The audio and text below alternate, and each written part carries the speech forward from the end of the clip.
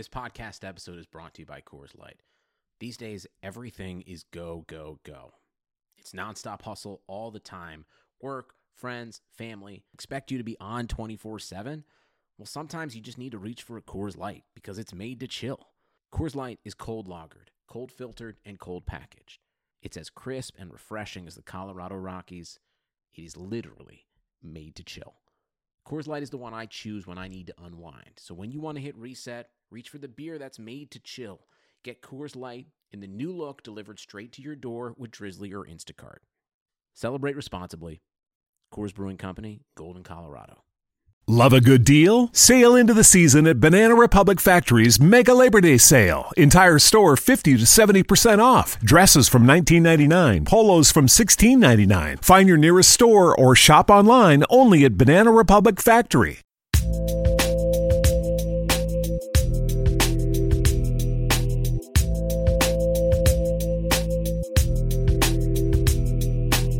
This episode of the Fantasy Football Mailbag is brought to you by FFPC, the Fantasy Football Players Championship, and the home of season-long high-stakes fantasy football.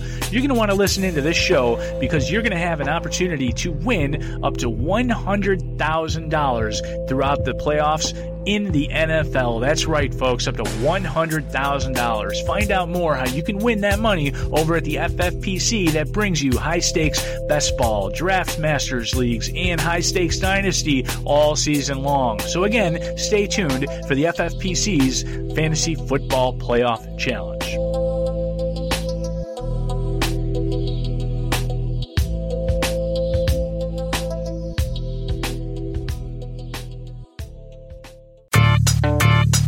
They call you the Grill Master. You've seared the thickest porterhouse in the butcher shop. And as you lift that first forkful to your mouth, you savor the moment. To get amazing offers during the Mercedes-Benz summer event, like the 2019 C-Class sedan and GLC SUV, the perfect recipes of driving performance. Plus, you can enjoy 6 months of Sirius XM All Access included. The Mercedes-Benz summer event, now serving limited time offers on a select lineup of vehicles. Offers end September 3rd. Mercedes-Benz, the best or nothing.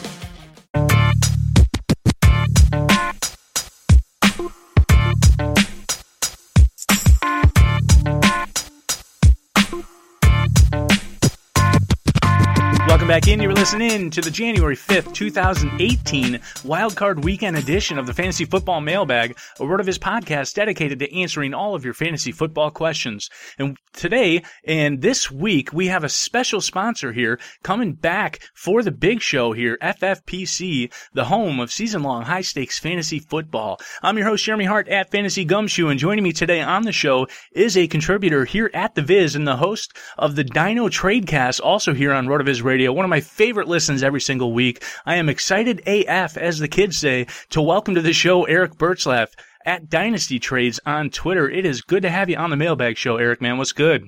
Dude, Jeremy, thanks for having me on, man. As the kids say, this is going to be lit. Lit AF. Lit is, yeah, of course.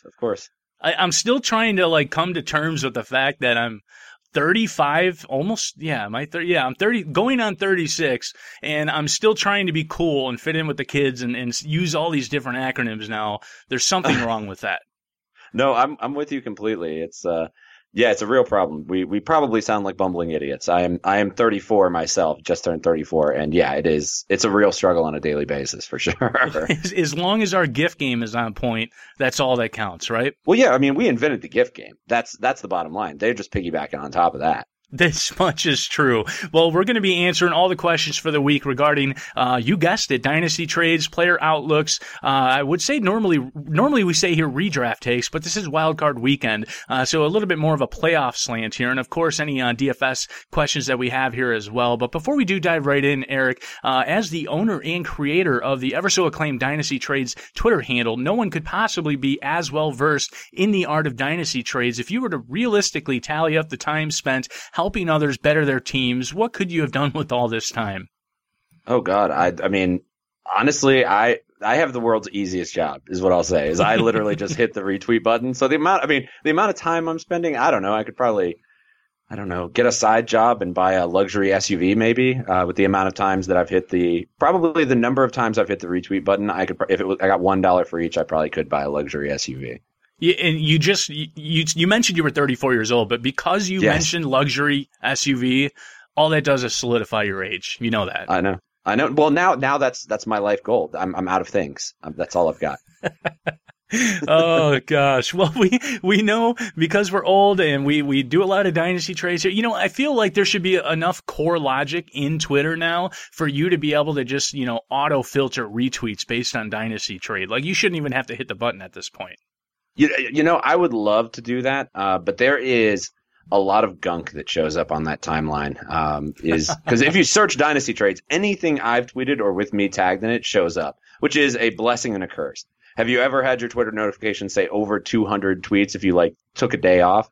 Probably not. So that's like my personal email box, Eric. I can't even keep up with it. So just the fact that you can keep up with that Twitter handle speaks accolades to your motivation, I must say. I'm not going to lie. It is getting away from me these days. It is a monster that I never saw it becoming. It was, I started it and I was retweeting, I don't know, 8 trades a day, give or take. And I thought it was fun. And then now if I wanted to, I could probably retweet hundreds of trades and actually probably do a day. So, it's amazing. I mean, it's a real amazing community too. It's incredible that it's that it's turned into what it has. No, it's a beautiful thing. And there's going to be a few different camps out there when it comes to dynasty trades where, you always, there's somebody that has to get the best of the other person. There's, some that legit try to make two-sided trades. There's others that offer pennies for dollars. There's those that never, ever are happy with the trade. Those that, they got to squeeze the last drop out of the lemonade, so on and so forth. So if you're being honest with yourself, which do you fall into and why? And is there a bucket, if you will, that you would like to improve on?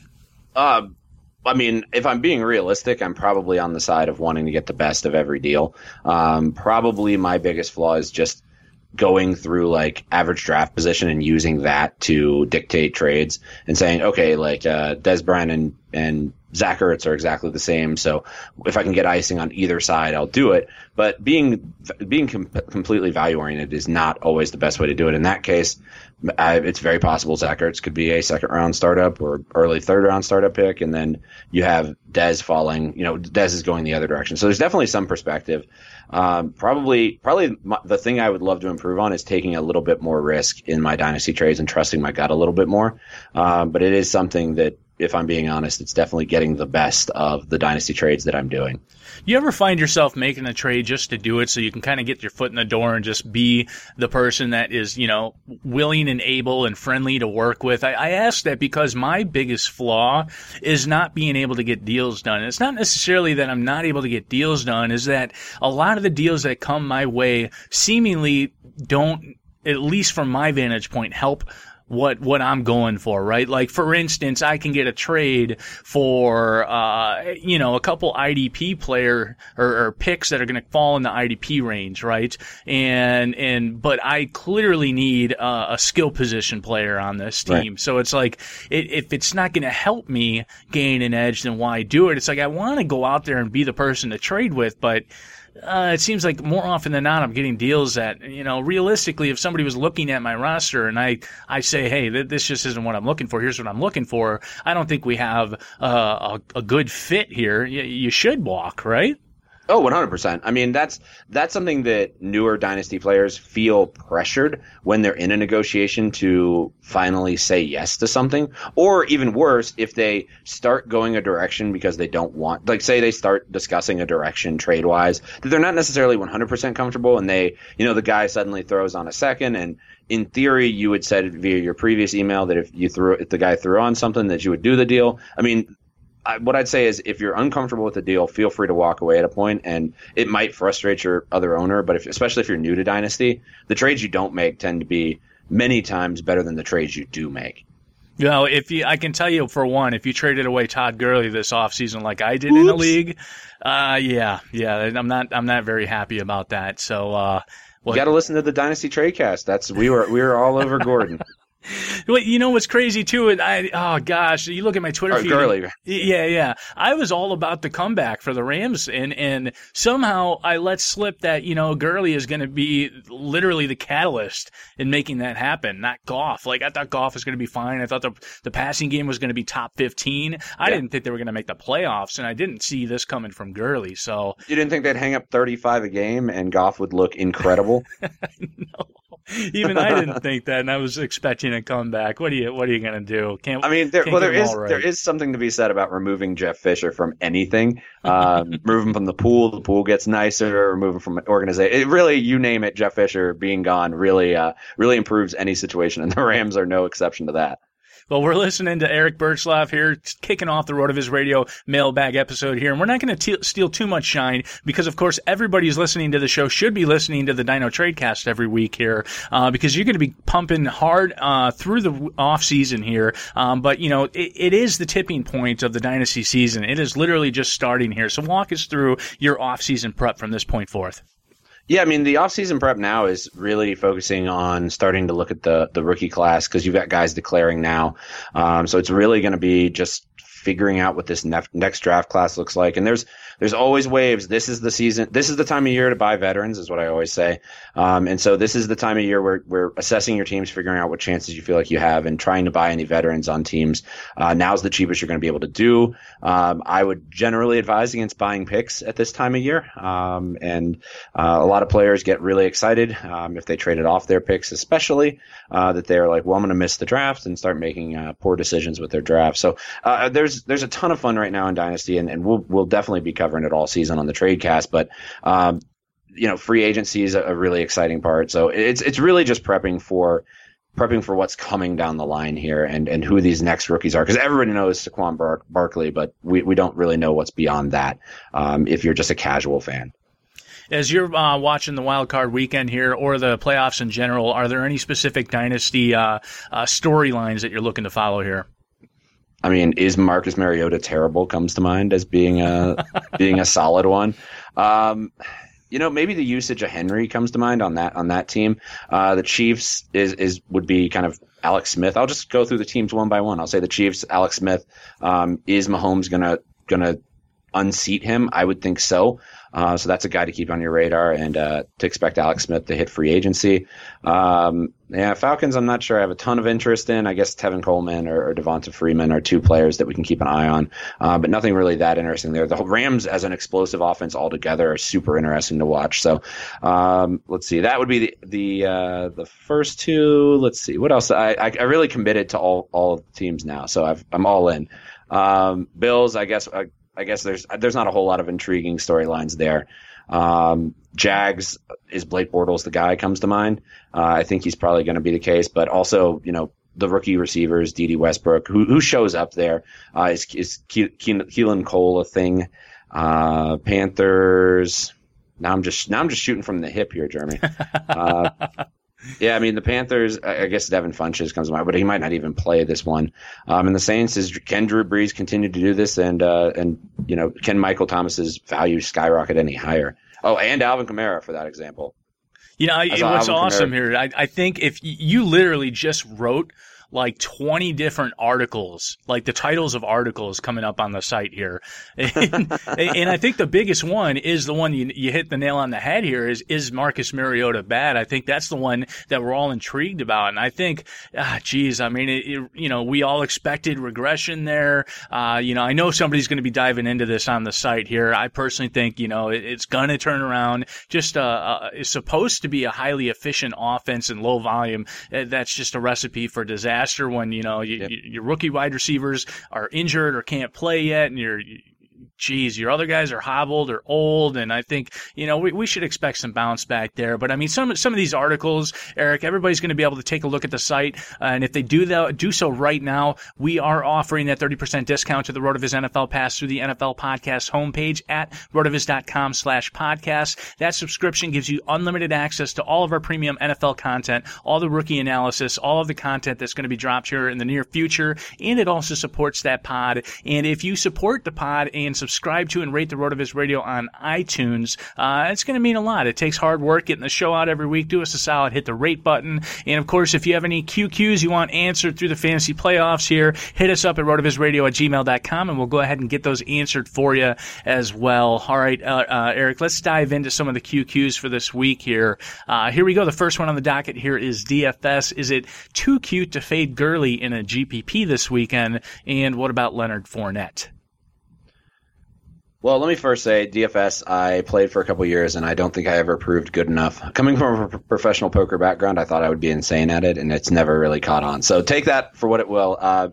Gurley to me seems like you want to have two sets of lineups this week. It's going to be the lineups that you have Gurley in and the lineups that you fade Gurley in, because if he goes off for another 50, he's going to be every single lineup. But the playoffs, as I recall from DFS, very much are you almost have to hit it perfect. So I don't think Gurley's too cute to fade. But I also see really the merits of like trying to hit the perfect ball and have Gurley there. That's a really good question. I'd be curious on your thoughts to it. Yeah, it's a theory play, right? I mean, anytime a player is going to be upwards of 50 to 60% owned in anything in a GPP, I mean, just in theory alone, as the GPP sharks would say, that merits fade consideration in and of itself. You know, I'm more of a cash game guy, so you give me a play like Todd Gurley, I say, okay, the field's going to be 55%, then I'm going to be 100%, and that's the stance I'm going to take. But there's no right or wrong answer here. I will say that it is 100% realistic to not expect Todd Gurley to continue to put up 30 to 40 point games, especially in the playoffs. What? Right? Yeah, exactly. What? He's not going to continue to put up 45 every week? So I just a thought there, right? But here's the funny thing. I don't want to make that bet right now, which is crazy, you know? So, oh gosh, the smart play would be to fade Gurley here. And Leonard Fournette is, just because of the price concession there, I would say he's probably going to be the chalkiest guy on the slate, this even above Gurley because of the price concession there. So I think if you are fading Gurley, go ahead and pair Fournette and just eat the chalk there and pair him with Hunt and see what you got there. Dynasty, where would you put Dalvin Cook and Joe Mixon in comparison to the 2018 rookie picks right now? I would have Dalvin Cook at 102 probably. I think it's really tough to make an argument otherwise. Barkley is the Ezekiel Elliott of this upcoming class. There's polls that come across my timeline that's like 17 firsts or Barkley, firstborn child, or Barkley. And granted, those are all jokes, but that's kind of just indicative of where that value is. So saying he's the one, Cook has been in the league, proved that he can do it, got injured at an unfortunate time. But I think Cook has proved that can be productive in the NFL after all those concerns about his combine. That very quickly evaporated. Kind of an incredible feat there. So Cook, I think, is very easily the 102. I don't think anybody's above him. Mixon feels more like a mid first to me. I don't know what to make of Mixon. I know that I'm enraged that Marvin Lewis is back in Cincy, and I assume that's bad for Mixon, but because there really wasn't that much production. But for as much as I loved Mixon coming in, I just did not see the flash this year. So probably the consensus would be the 102 to 104 in 2018 picks, but I'm probably putting him lower than that, and I'm kind of worried about Mixon in the places that I do have him. This is just the good old boy club. Bringing back Marvin Lewis. I mean, you got to be flipping kidding me here. Just ridiculous. I threw my phone at a couch, by the way. I'm a Bengals fan, so I threw my phone at a couch. What I will say is I think it's a time to buy Joe Mixon right now. It's a perfect time to get a volume guy that hasn't looked very voluminous and to what you just said here. He didn't seem to have that spark there. And I know I'm going on a stretch here, but we can relate that somewhat to the Jeff Fisher-led Todd Gurley here of last season, where it just seemed like, I don't want to say he looked done, some went as far as ridiculously saying Trent Richardson 2.0. But that's a bit much. Just a tad. That's a bit crazy. Oh, geez. But Joe Mixon, same thing. The offensive line was just putrid. Nobody's happy there. So, this is the type of situation where if the offensive line gets a little bit better, the wide receivers get a little bit more involved, it can only go up from here. Mixon not getting hurt, the Bengals not spending ridiculous time behind Jeremy Hill being the volume guy for some stupid reason. So yeah. I think Joe Mixon, go ahead and buy him. I think it's going to get brighter here. I think you did hit. I'll top that off real quick because I think you do make a very good point about him being a volume play, and they have so much draft capital invested in Mixon in the second round pick that they took him with that they're gonna ride what they've got for a couple of years, probably until Lewis's contract goes up. So you'll have a very high volume guy for 2 years probably if Mixon's the case, and that's really all you can ask for in Dynasty with a running back. Well, the next question also deals with volume here. Another Dynasty one. A couple guys this player has rostered is wondering if he should hold or sell Alex Collins or Jamal Williams. Yeah, this is a common question. I've actually seen this a decent bit. Alex Collins seems to me like a sell. He's looked great, but he's the guy who seems like his value is just going to plummet if the Ravens do go a different direction with him.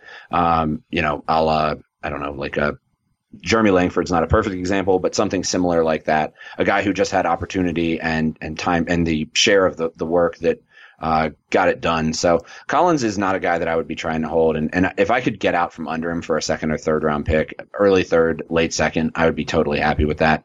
Because I think you'll be looking back 2 years from now thinking, who? Alex Collins? Who is that guy? But he is young and has a little bit of upside, but I just don't see it there. And Jamal Williams, I think, is kind of the same thing. It's like a total uncertainty situation where I would want a little bit more for Williams. The draft capital you spent to actually get Williams is probably more like a second round pick. So if you're able to get a second round pick, or better yet, if somebody's only looking at like week 14 through 16, if you're able to get a little bit more, that would be something. So yeah, I'd take a second for Williams or a late or early third for Collins and to a late second for him. Good stuff there. All right, Eric, what's been your biggest tilt so far this season, whether season-long, dynasty, real football, you name it? Getting booted from all of my – well, okay, let me say Marvin Lewis, very tilting, getting the news there, just insanely tilting. But I would say Todd Gurley just never even giving me a chance to win my championships. I mean, I played him in every single one of them. All three just blasted out of the playoffs. So it wasn't even close. One guy put up 200 points on me in the league. I mean, it was just ridiculous.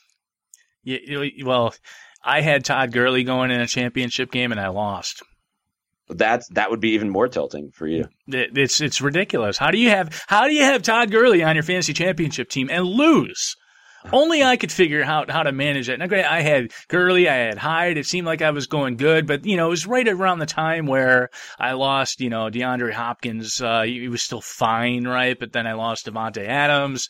Alshon Jeffrey gave me a big fat goose egg for Christmas. Yeah, that was pretty brutal. And that was it. I lost by like 3 or 4 points, and the other dude had everyone else that went off. Kareem Hunt, Kamara, Melvin Gordon. Did he have Dion Lewis? That's a good question. I don't think he had Dion. I think he had the other top echelon type of running backs, like just 3 or 4 of them that he should have been the favorite going into that. Like, it was already an outlier by Gurley, but yeah, I figured out how to lose that one. So thanks, Alshon. All right, so is your biggest tilt Todd Gurley too? Are we both Todd Gurley? We're just sharing it from different perspectives. Yeah, 100%. 100%. Right, well, I wish I could have beaten the Todd Gurley team in the championship game there. Oh, jeez. All right. Thanks, Antonio.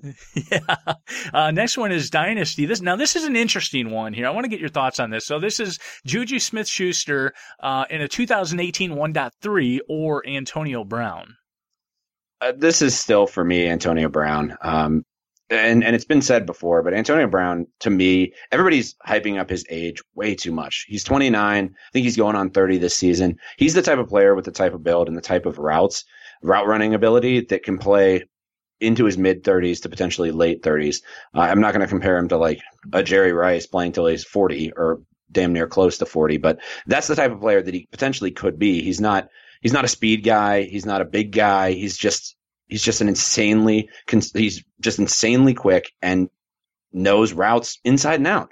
So, for me, it's Antonio hands down. I don't even think this is very close.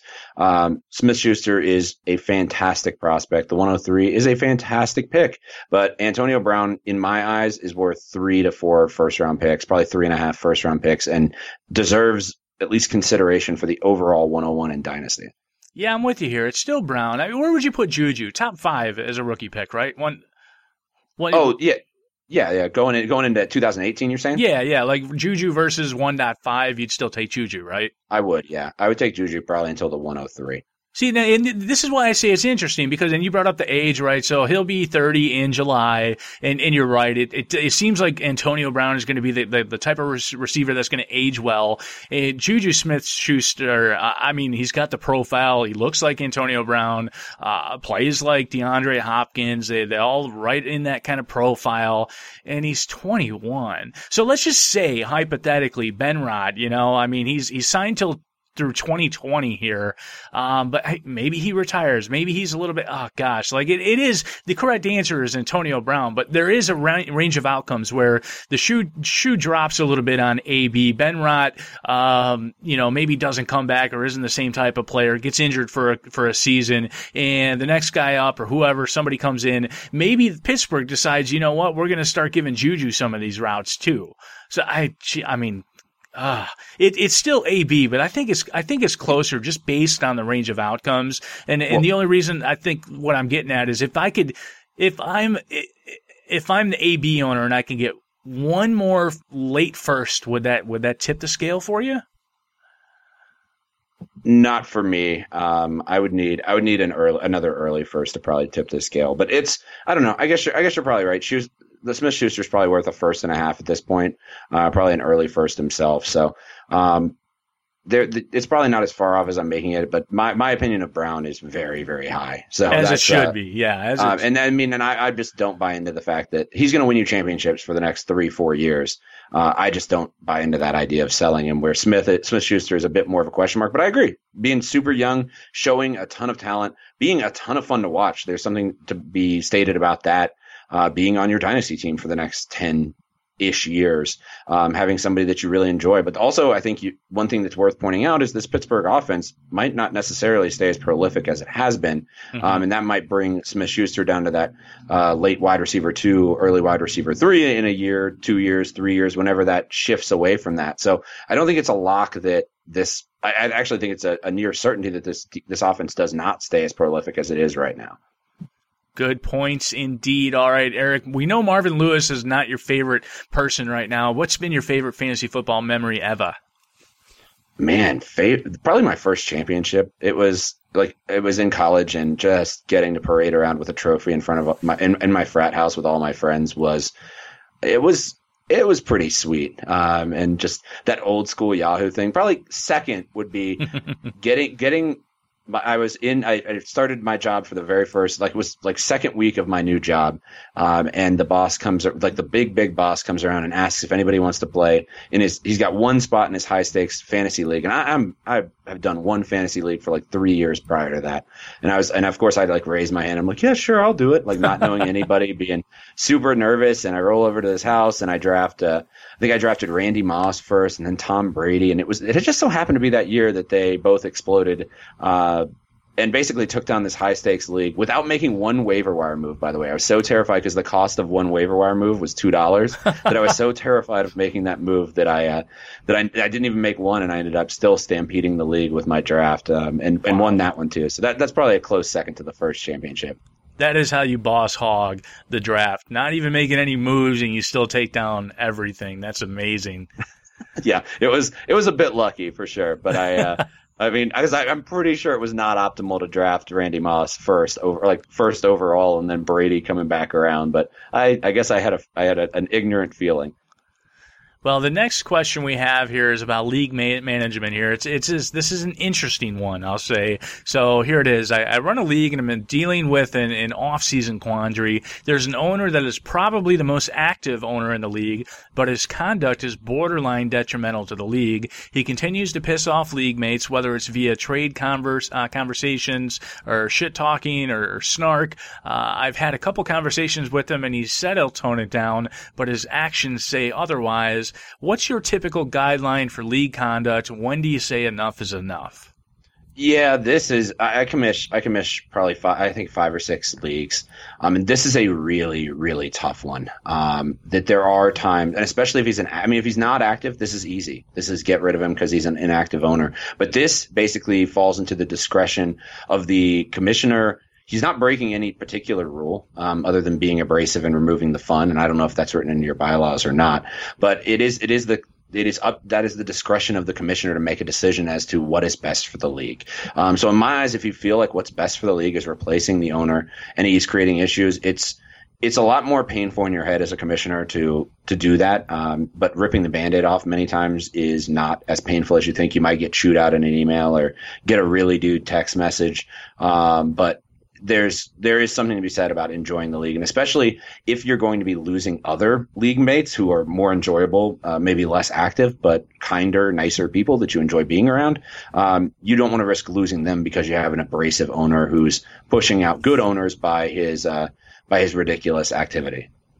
Yeah, it is tough. There's a difference between smack talking and just pissing people off. You know what I mean? So yeah, you can add in your bylaws and maybe keep it general and put in there, bylaw number, 7, whatever. Don't be a dick. Right? Like, I feel like that's a given, but easier said than done.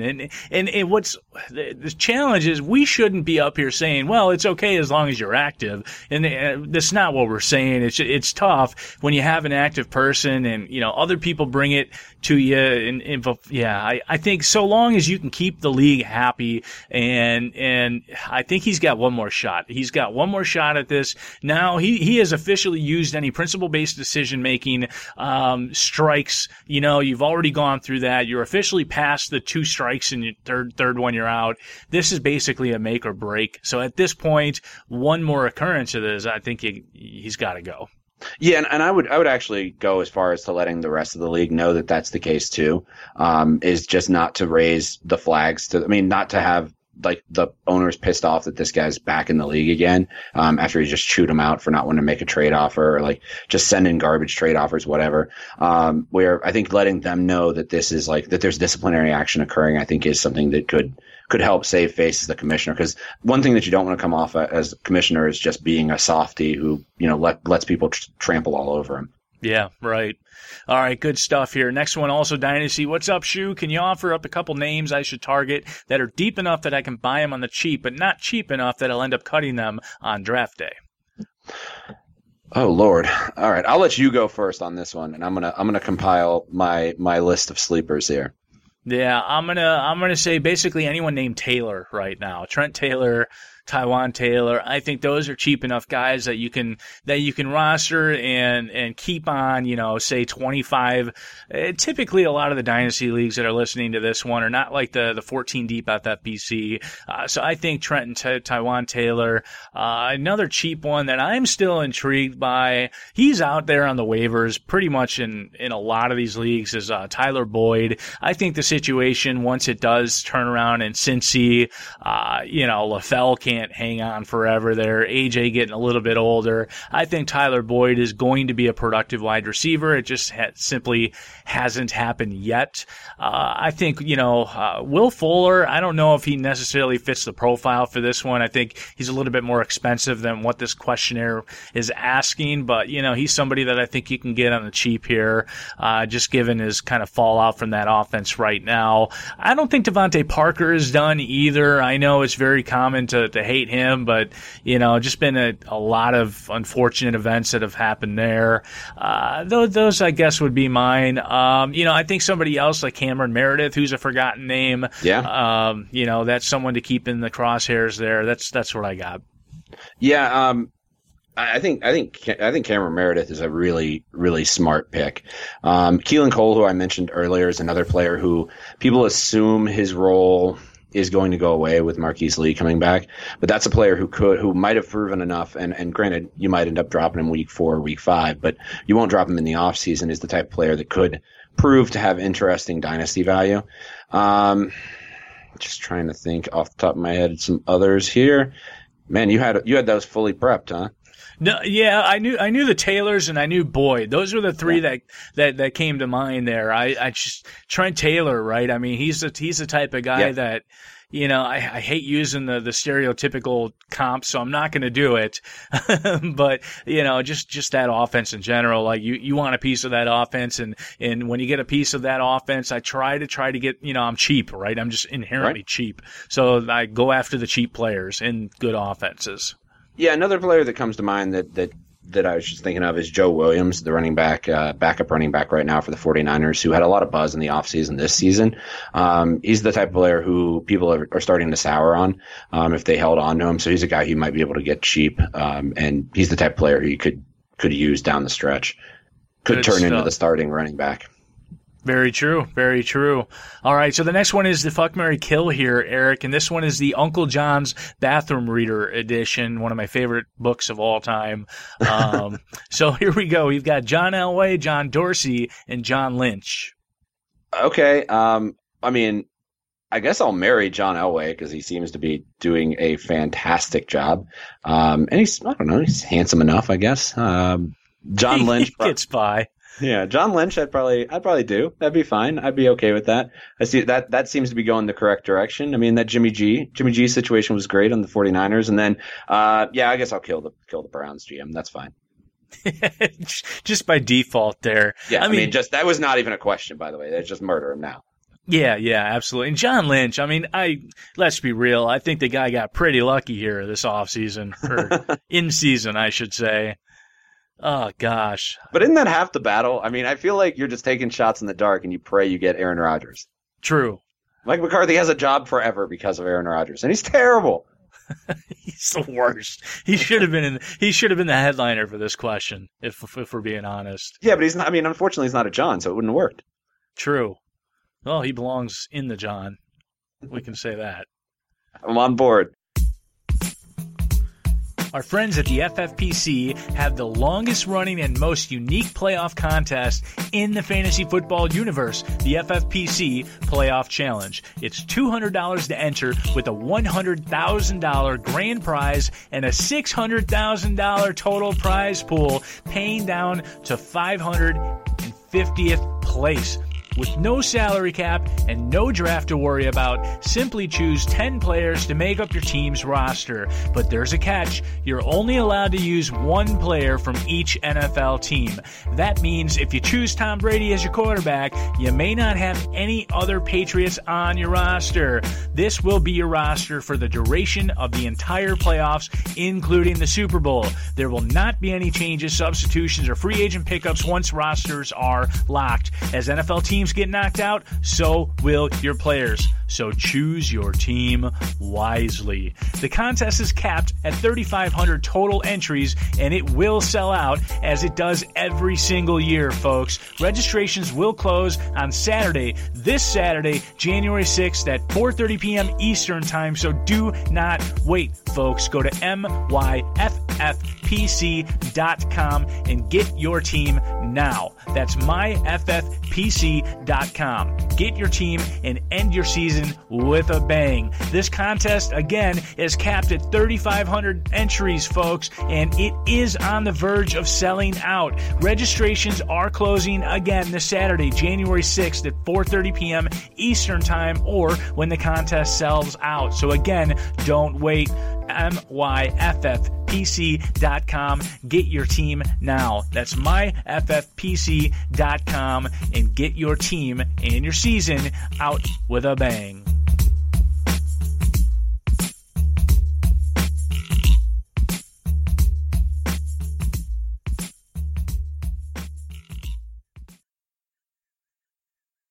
Next one here, we have playoffs. I'm trying my hand at the playoff challenge over at the FFPC. I'm wondering how I should approach this differently than a similar format I'm doing with friends and family that only has 20 or so people. I know I don't want to get cute, but I know I need to leverage off popular situations that could potentially fail. Am I overthinking this? If not, which situation do you think might be a popular pick that could fail? I mean, I think that I do think you have to go contrarian a bit in these larger GPP contests, which is kind of what this is. Mm-hmm. to me, I think we talked about it earlier, but a contrarian pick in Todd Gurley, I think, is potentially one that could pay dividends if the Rams suddenly get busted out by the Falcons in the playoffs here, and that's a player that maybe you fade in that situation. Yeah, boy. I mean, yeah, you're right. A contest like this, I mean, who isn't gonna roster Todd Gurley here? Everyone's gonna have right. Todd Gurley. So it's a $200 contest here. Oh boy, that's tough. Like, do you just eat the chalk there and move on? Like, I'm gonna, gosh. I still think it's behooving to not bet the Rams to go all the way. I get that. Another tactic you can do is not necessarily bet against a team like the Patriots making it to the big game, but you can take a different piece, right? So, like, I know in this contest, you're only allowed one player on that team. And generally speaking, okay, you look at the Patriots, everybody's going to roster Tom Brady. Or everybody's going to roster Gronk. Maybe you take Dion Lewis and hope he's the guy that just so happens to have all the production inside the 5-yard line through the duration of the playoffs. Like, it's not optimal by any way, shape, or form, but it's a theory play. So, I mean, you could take more of a leverage type of situation than just completely rooting on a situation to fail. But, I mean, another good exercise as you go through these teams and, create your narrative. If this team beats that team and then this team beats that team, these other two teams play. So you can kind of go down that path and try to kind of build the roadmap of the playoffs, and maybe where that gets you is somewhere different than where other people are going. And you could also take a straw man hack job version of trying to come up with ownership projections just based on what you would assume to be fantasy production throughout the playoffs, and then simply take a couple guys that are lower owned that way. I don't know. I feel like I'm just grasping at the straws here, but. Yeah, I mean, again, we do bring up the writer brings up a good point here. The listener does, where he doesn't want to get too cute. Where going contrarian, it's very easy to suddenly pick all the dogs to win and go super crazy. That's not how being contrarian works. So you don't need to pick some crazy scenario, but you do need some unique discrepancies, such as a Dion Lewis instead of a Tom Brady, or a Jared Goff instead of a Todd Gurley, something like that. Just don't go take LaShawn McCoy. Like, don't do that. Why? Why wouldn't he take LaShawn McCoy? I mean, well, if you go ahead and take LaShawn McCoy if you want the points for week 1, but I mean, you're only getting 1 week points. I mean, I guess they can pull. All right, there's always a wild card team that pulls off the upset, but I mean, geez, what are they like? One of their point differential, like, it was just awful coming into the season, right? Like, they don't belong to be there. I mean, I can't disagree, and they tried their hardest not to make it there too. So I'll give. I mean, that Nathan Peterman game. I mean, they shouldn't be in there. But yeah, I mean, I guess it's a valid point. So I can't disagree that the Jags should be a heavy favorite here, not having the book in front of me. Yeah, I think they were 8.5 last time I looked. Maybe that's back down to 8. I'll have to look. That's at that pretty again. good for playoff football. Pretty good. DFS, who are you using at tight end this week? It looks pretty ugly. Who are the good tight end plays this week? Yeah, again, not being a DFS guy, low percentage players. I mean, Delaney Walker comes to mind as somebody who's everybody's going to be very low on. What about like Charles Clay? Going back to the game that we were at, looking at things. Those two kind of pop off the page to me. Maybe even an Austin Hooper, but that's a really risk-reward play. Yeah, I'm right there with you. I mean, the challenge here, of course, you want to play Kelce, but I don't know how you can play Kelce because you gotta go up at running back, and when you go up at running back, you just don't have the stinking salary left to pay for Kelce because you still need to put somebody in your wide receiver positions. It's a really challenge building a roster this week that you really feel good about paying up at tight end. So you're right. It's either Walker or Clay. I feel like you're just playing the volume play with Clay, and I think Hooper does definitely come to mind, where if you're saying, you know what, I can't take Kelce anyhow, and I know the field is going to be lower on Kelce because he's so hard to get to. Therefore, majority of my opponents are not going to have Kelce, and I'm not really fighting an uphill battle on the 6 to 8 points that Clay and Walker are going to put up. So I'm just going to go ahead and punt away tight end, go with Hooper, and that way I can pay up to get another wide receiver at, absolutely viable. I think that's sound strategy. And Hooper's that type of player where if you're playing up from 6 to 8 points, he's the type of player who's shown the ability to put 15 to 20 on the board if the situation proves right for him. Mm-hmm. Absolutely. I'm with you there 100%. All right, Eric, your most embarrassing moment you dare to share. I really was debating this one because I read it and I was like, that is a bold question. Bold, Cotton. I'll just go with overall embarrassing thing about me. I am a huge nerd and play way too much of Hearthstone, the card game, the digital card game, which is like basically digital Magic the Gathering is like I would be embarrassed if most people knew that. Now your whole listening audience knows it. Now RV Nation. I mean, it's a part of it now. But I feel pretty bad though. Like I've heard of Magic the Gathering. I think that's pretty cool. Hearthstone, is that what it's called? Yeah. Oh yeah. It's a Blizzard card game that you collect digitally. So I play a digital collectible card game where you pay a lot of money to collect cards. So it's generally I think pigeonholed for like the age 13 to 16 crowd, and here I am at 34 loving the crap out of it. Well, I mean, so Nate plays that with you too, right? Well, yeah, no, he's in the 13 to 16 age group, so it's totally acceptable for him to do it. We're in the right demographic here, so we're on to something. I think I'll try my hand at it. I mean, there are worse hobbies. I can tell you that right now. There are less expensive ones too. It's free to play my ass is what it is. It's free to play my ass. All right, well, it's a more expensive hobby is leaving your iPhone unprotected and letting your kids play the games with in-app purchasing. Oh God, I can't even. That's a future me problem right there. And I'm telling you right now, it is a problem. And you're not going to you're not going to claim fraud against your kids. I'll tell you that right now. So the charge is going to stick. Yeah. So, well, here I'll tell you a story about a kid in a free to play app. So I was on a plane ride back to Denver. We traveled back east for Christmas on a plane ride back to Denver, and we're on the plane. We're up in the air, and this kid keeps bringing out his iPhone and trying to open Clash of Clans, which it's only an online game. He probably opened Clash of Clans, the client, just out of habit.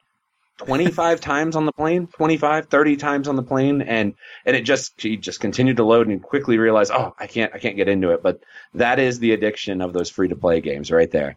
Oh, it's absolutely true. Gotta get the timer out for the kids on that one. 100%. Next one, Eric, Dynasty. Which offense do you think underperformed or can be a dark horse for next season to get cheap Dynasty assets? Yeah, I think we kind of talked about it. I think we talked about two of them actually that come to mind. Titans are one that seems like there's some positive regression in their future. That or they're in big trouble because we were looking at this team going into this season saying they're going to be a juggernaut, they're going to be incredible, and they just have looked sluggish and slow. And then the other that we talked about was the Bengals. That's an offense that just hasn't looked great. I think they scored 0 points for the first two games. Actually, I know they scored 0 points for the first two games. Those are two teams that have drastically underperformed. And those assets, the AJ Greens, the Joe Mixons, even the Andy Dalton, if you're in a super flex league, is the type of play that could be a very cheap buy that gets you some high upside. Yeah, and I think it's like a rule of thumb because of all the variance that is in the NFL inherently. Any team that underperformed this year, go target their assets, whomever they are, unless somehow, some way. I mean, they're just going to stay down there, right? Let's take India. Not the Browns. Yeah, the Browns are a good one, I would say. I mean, yeah, gosh. Actually, I isolated them for 8 wins this season, so I'm an idiot. No, you are not, because they had all the personnel on the team to do it. Their coaches are just a bunch of jackals. But sorry, but Indianapolis as well. Like only based on one simple thing. Pace of play. They were so slow under Chuck Pagano that whomever comes in to coach the Colts next year, they're going to bring positive regression just because they're going to get more snaps off. That alone is going to take their assets and make them more valuable. Simple as that. You can kind of target all of these like old boy footballs. I mean, even like the Chicago Bears come to mind as I'm not sure if John Fox is canned yet, but he should. No, he is. I'm a Bears guy. He's out. He's out. Excellent. All right. I missed the memo over the holidays, but yes, that's that literally could be a resurgence of the Rams. Is John Fox is so bad, and he's such an old time football guy that's a guy that you could target, and maybe a guy you could target there is Kevin White if you want to do a super low if you want to do a cheap buy that you could keep on your roster and see how that pans out. Yeah, you've got him. I've got Tariq Cohen. Get him on your teams. I mean, just the way the NFL plays out, why he didn't hit the field as much as he should have under John friggin' Fox.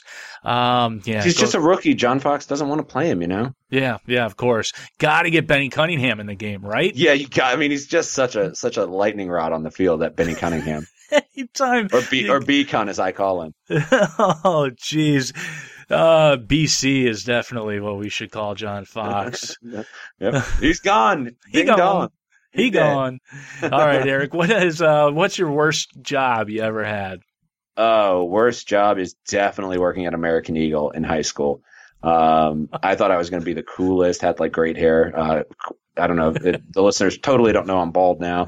Sad days, but I had cool hair and like sweet sweaters that I'd wear and like button up shirts from like Abercrombie and American Eagle. And I went to work there getting paid like $7 an hour and was just folding shirts all day. It was just miserable. I remember when I was that age, and for whatever reason, I don't remember what it was, but I applied at the Gap and I didn't get the job, and I was bummed because I didn't get the job at the time. And then that was a blessing, by the way. Oh, gosh. Oh, man. American Eagle, Gap, Abercrombie & Fitch. I mean, millennials that are listening to the show have no clue what we're talking about right now, but this was a really big thing. They're like, wait, what? There's stores other than Amazon? What do you mean? Yeah, right. Amazon delivered to your door. I got to say, I think I purchased about maybe 10% of all holiday presents this year outside of Amazon. Wow, so 90% on Amazon? I'm not kidding. That's incredible. I mean, I personally just did envelopes with things like I gave my wife a trip for Christmas because I waited till like 2 days prior and I had to come up with something clever and creative. So, well, that'll get the job done. Oh, it did. It got the job done just fine. It's costly, but it definitely gets the job done. Yeah, it did. Good stuff there. All right. Dynasty, what kind of draft pick can I get for AJ Green and another one for Alshon Jeffrey? As in trading AJ Green, what kind of pick can you get? Rookie value. And it's an early first. The 102, like 102, 103. I keep saying the 102, but I mean, there's such a jump between Barkley and the other picks in the first round, or at least there is right now, value wise, that you're probably in the early first range. But I'm not sure I would move AJ Green for that. You're not going to. I mean, James Washington could be the next AJ Green, but I'm not convinced that AJ Green is not. That. I'm not convinced that anybody that's coming in this rookie class is going to even come close to holding a candle what AJ Green's done and will do for the rest of his career. Alshon's probably, after the dud he put up, he's probably much more like a mid to late first, probably like the 107 comes to mind for Alshon as far as valuation goes. I'm not sure I would give away either for those picks though. Yeah, I'm with you here as well. Alshon's difficult because unfortunately you got to deal with a lot of week to week stuff with Alshon, right? If he's going to have a bad matchup, he seems to disappear a little bit more. And just the system in general in Philadelphia, they spread it around more. It's highly efficient, so they're not just gunning for Alshon as a wide receiver one every single play. So I could see Alshon for the 1-7, but I need a little bit. I'd need something to push me over the fence. All right. Yeah, and I think it's fair. Like, everybody has short-term memory in Dynasty, and the short-term memory is that Alshon wasn't that good to wrap the season. But just remember that Wentz wasn't there, and with Wentz, he was incredible. Yep. All right, movie within a movie time. Take movie one's cast of characters, pick them up, and move them into a completely different movie's plot. What is the new movie, and how does it play out? Okay, so this is just a question you ask every week. Is that what I'm to gather? Oh yeah, this it's like a I don't want to say a show staple, but a show staple. Okay, it's a show staple. All right, well, since I can't think of it, and I already used up one of mine in the pregame show, I'm gonna go ahead and take Elf and move him into Die Hard. He's going to be the politest. Yippee-ki-yay. I don't know. Cotton-headed Ninny Muggins is what it'll be. I'm still trying to picture this one in my head, and it works, right? Because I could 100%, like, Will Ferrell could just pull it off. You know he can pull totally. it off. Like, it's going to be like, the glass scene. Like, is it eggshells that he's walking across? Oh yeah, it's probably holiday ornaments is probably what that is. That actually brings me to Home Alone. Oh, there you go. Stepping on the Home Alone ornaments. Yeah, there you go. That's what I've got. And yeah, there's some. By the way, Die Hard's got some weird '80s scenes in it. You know, just like I think smoking cigarettes and drinking while pregnant comes to mind.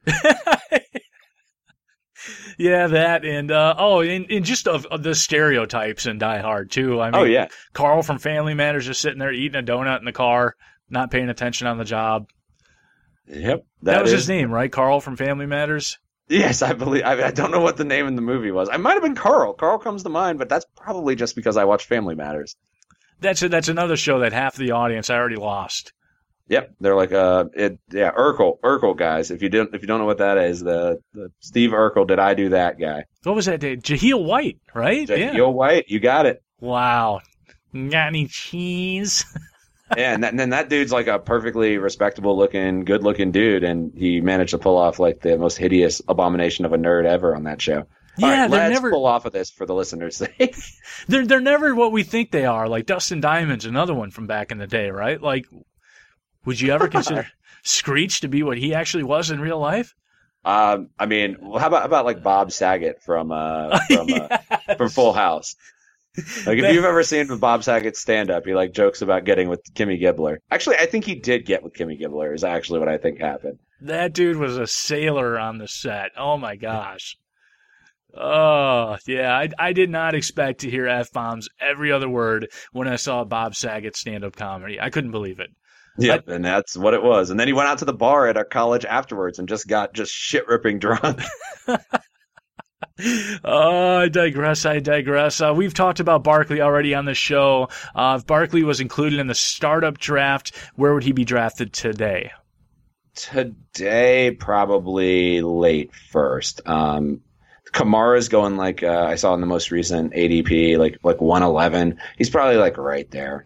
But there's always that jump. I mean, I'm just trying to think historically. Zeke at around this time was going second round overall. I think startup. That's probably actually where Barkley ends up is at this point, and then the hype's going to build, and eventually he's going to creep into that first round probably. So right now he's probably a second round pick, but I don't know. The picks being given away for the 101 right now are literally ludicrous. I've seen some just outrageous trades.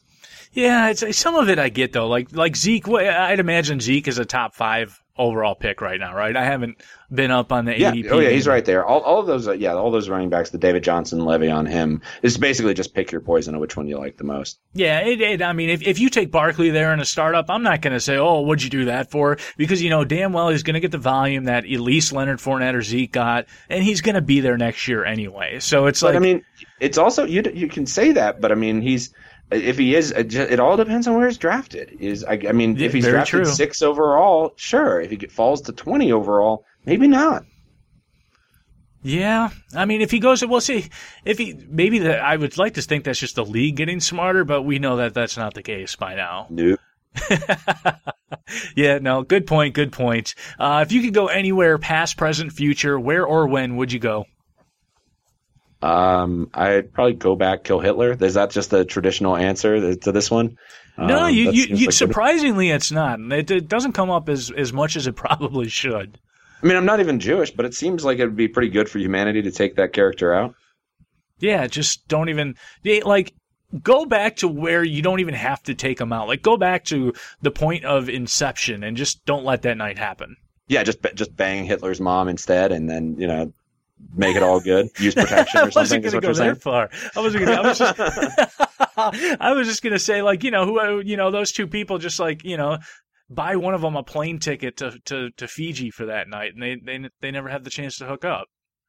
Oh, I guess Fiji was there in like the 20s when 20s or 10. I don't even know. I guess 1900s is when Hitler was born. So. But I mean, if you want to go and do it that route, I mean, All the power to you. I mean, what is your best answer to this one? I haven't actually thought about this one. I would probably, I mean, this is just like dorky of me. Like I want to somehow go back to, I don't know, maybe New York in the 80s, like when, right around the time where just like everything is turning over to hip hop. Fashion is at its highest. There's a ton of good classic, I don't want to say classic, but just 80s music that's coming up the scene right now. Like, some of the best playlists that you listen to on a Friday night are literally from 1984 right now. So, I think that scene, if I could just be at an age, I was born in 82, so I still appreciate a lot of that music. But being there, maybe, I know it's boring, right? It's more, I don't want to say retro, but more, it got nothing to do with history, got nothing to do with significance. I was about to say, yeah. You just want to go back and listen to 80s music in real time. I just want to go and have a good time. I want to kill Hitler. I mean, my God, this is. I just want to go and have a good time. That's all. I'm a pretty simple guy. Oh, jeez. I'm gonna have to go listen to old episodes and just listen to what the answer that people gave for that is. Like, I want to be an Egyptian back in the early Mesopotamia era. Yeah, we've gotten something similar to that. Somebody wants to go and experience the Mayan culture. That's a pretty cool one. Wow. Okay, that's bold. Definitely more important than anything I would come up with. Yeah. That's awesome.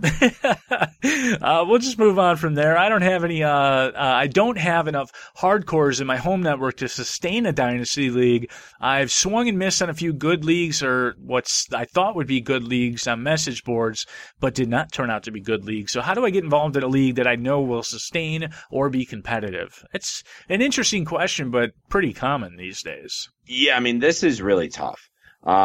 And I actually went out and kind of made a point to create a couple of these leagues that for just people who didn't really have other places for dynasty leagues. So I created a couple Twitter leagues, kind of under the guise of this. I also created a live Denver live draft league that, cause I wanted to do a live draft every year in a dynasty format, which has just been incredible. We're going on our third year now. It's been so fun, but I mean, it's really tough. I would just say stay tuned to Twitter, but, it's tough to find a well-managed league because if you don't know the commissioner and if he's not necessarily a reputable guy and somebody's just saying, just retweeting his tweet asking for owners, you don't really know what you're getting into. So, I mean, you can try message boards. That seems like a pretty solid place, standard answer, message board and Twitter. Or keep your eyes open for, I'm going to be filling a couple vacancies during this off season, but we're talking like 3 or 4 vacancies in all of my leagues. So, if that's something that interests you, maybe reach out to me via DMs and maybe I can find a spot for you. But yeah, I mean, it's, as a general listener, it's real tough to find a dynasty league, that you're comfortable with if you don't have buddies. And I totally get it. I tried to make a league with my friends in real life and it folded after 1 year because everybody was like, this is dumb. Wait a minute. These rookies aren't ever going to amount to anything. You want me to go draft them all? Yeah. I mean, I had one buddy just draft like every old running back, Drew Brees, and like, it was completely ridiculous. He just went full redraft and, ignored rookies altogether. Yeah. He didn't last too long. But I mean, yeah, that is an unfortunate reality of Dynasty while it's still growing in popularity is it's just not everywhere yet. Yeah, there you go. I mean, hit up Dynasty Trades here, get in his DMs. Talk to a couple of the industry guys. A lot of them, there's the Ryan McDowell typically has an opening in one of his 2,000 leagues that he commissions. There'll be an opening there. And I mean, you can always go over to a good site. I mean, FFPC, sponsor of this very show. They run Dynasty leagues over there. You can get in for leagues that aren't high stakes, something in the $100 to $200 range, you can get into a dynasty league there. Apex Dynasty has some good ones. Apex Fantasy, I should say. I think they also do some dynasty. So, you might have to pay a little bit more of a rake, but you also, to that point, you don't have to deal with getting into a league that you know or don't know if it's going to be run correctly. You don't have to worry about a lot of that headache. Oftentimes, that's the pro move, is to simply go to a reputable site that you know that's been doing it for a while and just go and enjoy yourself and not have to worry about a lot of the headache that way as well. Yeah, and I mean, the big thing that you got to watch for going into a league is just making sure it doesn't fold, is not having a scummy commission, and then making sure that there's the means to fill the inevitable open spots in the league in the years to come. Good stuff. All right, last but not least here, Eric, your bold prediction for Wild Card Weekend. Bold prediction for Wild Card Weekend. I'm just going to go contrarian to you, Jeremy. The Bills win against the Jags. How's that? Oh, gosh. I knew you were going to go there, too. I actually don't believe that, but there's a bold prediction. I think this does go very chalk is what I think happens. Yeah, that's the upset that everyone's going to pick, too, right? It has to be. Right? Is it? I mean, I don't know. I don't know. I feel like you could pick the Falcons to uproot the Rams. Panthers always have the Saints number. I mean, I don't know. I feel like it's two teams on different wavelengths. All right, here's a crazy one. What about Tennessee and Kansas City? No way, right? Kansas City. I mean, Kansas City can melt down with the best of them, and then Andy Reid gets like a fly in his Coke or something, and he's like, oh wow, oh God, I better sit Kareem Hunt the rest of the game and put in Tricandrick West here. That's happened before, and they've blown games doing that. So never doubt the ability for Andy Reid to do something stupid. This is something else that a lot of the younger cats out there listening aren't going to know about. But Police Academy, the series Police Academy, right? Yeah. The dude that directs traffics or airplanes, right? And he's always like, he's got the lights in his hand, and there's a mosquito that keeps bugging him. He's like waving traffic into different accidents that are going on. I feel like you just made me think of that when you were talking about Andy Reid and the fly in his Coke. Like he sends, he just gets confused. He's easily startled. You got to watch out for Andy Reid. That's going to do it for this week's episode of the Fantasy Football Mailbag, a RotoViz podcast. And yes, we are dedicated to answering your fantasy football questions. You can submit any questions you have via email, rotovizradio@gmail.com, or on Twitter, use the hashtag RVMailbag. Eric, man, many thanks for carving out the time coming on the show. Any last minute plugs? No, I mean, thanks so much for having me on the show. It's a ton of fun. I absolutely love the format of random questions in the middle of real hard-hitting fantasy questions. So that's awesome. The only thing I'd like to plug is just our podcast, the Dynasty Tradecast. We've mentioned it already. We're going to be going all off season. Nathan Powell, Dan Sanio, and myself do the show. Have some great guests on there, talk some great Dynasty stuff. So if you do have Dynasty questions or are interested in Dynasty or just want a football fix during the off season, it's a great way to do things. We do a ton of fun games in the offseason, play Dynasty Shark Tank, Dynasty Card Sharks. We basically take game shows and turn them into Dynasty bits on our podcast. So, that's great. So, and then also make sure you follow me on Twitter @Dynasty Trades.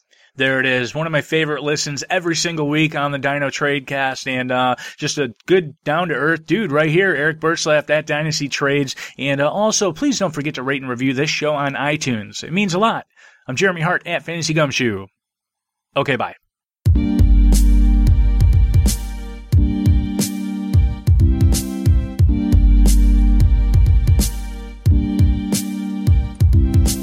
Thank you for listening to RotoViz Mailbag, a special edition of RotoViz Radio. Please review the podcast on iTunes under the RotoViz Radio feed. Contact us via email at rotovizradio@gmail.com.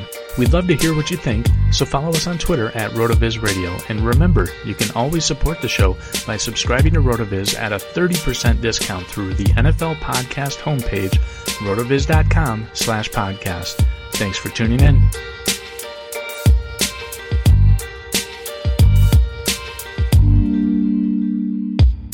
Hello. All right, because it's a movie within a movie within a movie, and then you're on snowmobiles and you have machine guns and there's a whole thing happening. Would you have Bruce Wayne and Elf, or would you have Will Ferrell in Die Hard? Gotta have Bruce Wayne and Elf. Oh, I was more thinking I would have Will Ferrell in Die Hard. I like call him the bad guys, the cotton-headed ninny-muggins. Is kind of what I was thinking. Like, so what would he do with Yippee-ki-yay, motherfucker? I mean, I don't know. He'd probably be like syrup and strawberries is probably what he would say to them. All right, bye-bye. See you soon. Syrup and strawberries, motherfucker. Sorry. Well, he's obviously not saying motherfucker. Come on. Oh, my gosh. I haven't done an outtakes in like 5 weeks. I might have to do one now. Oh, jeez.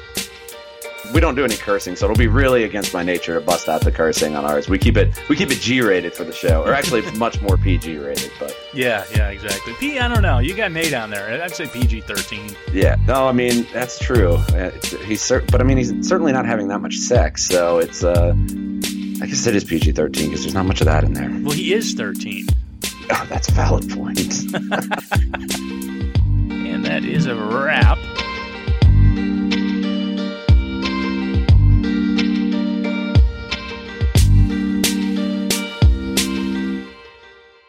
Love a good deal? Sail into the season at Banana Republic Factory's Mega Labor Day Sale. Entire store 50 to 70% off. Dresses from $19.99. Polos from $16.99. Find your nearest store or shop online only at Banana Republic Factory. Love a good deal? Sail into the season at Banana Republic Factory's Mega Labor Day Sale. Entire store 50 to 70% off. Dresses from $19.99. Polos from $16.99. Find your nearest store or shop online only at Banana Republic Factory.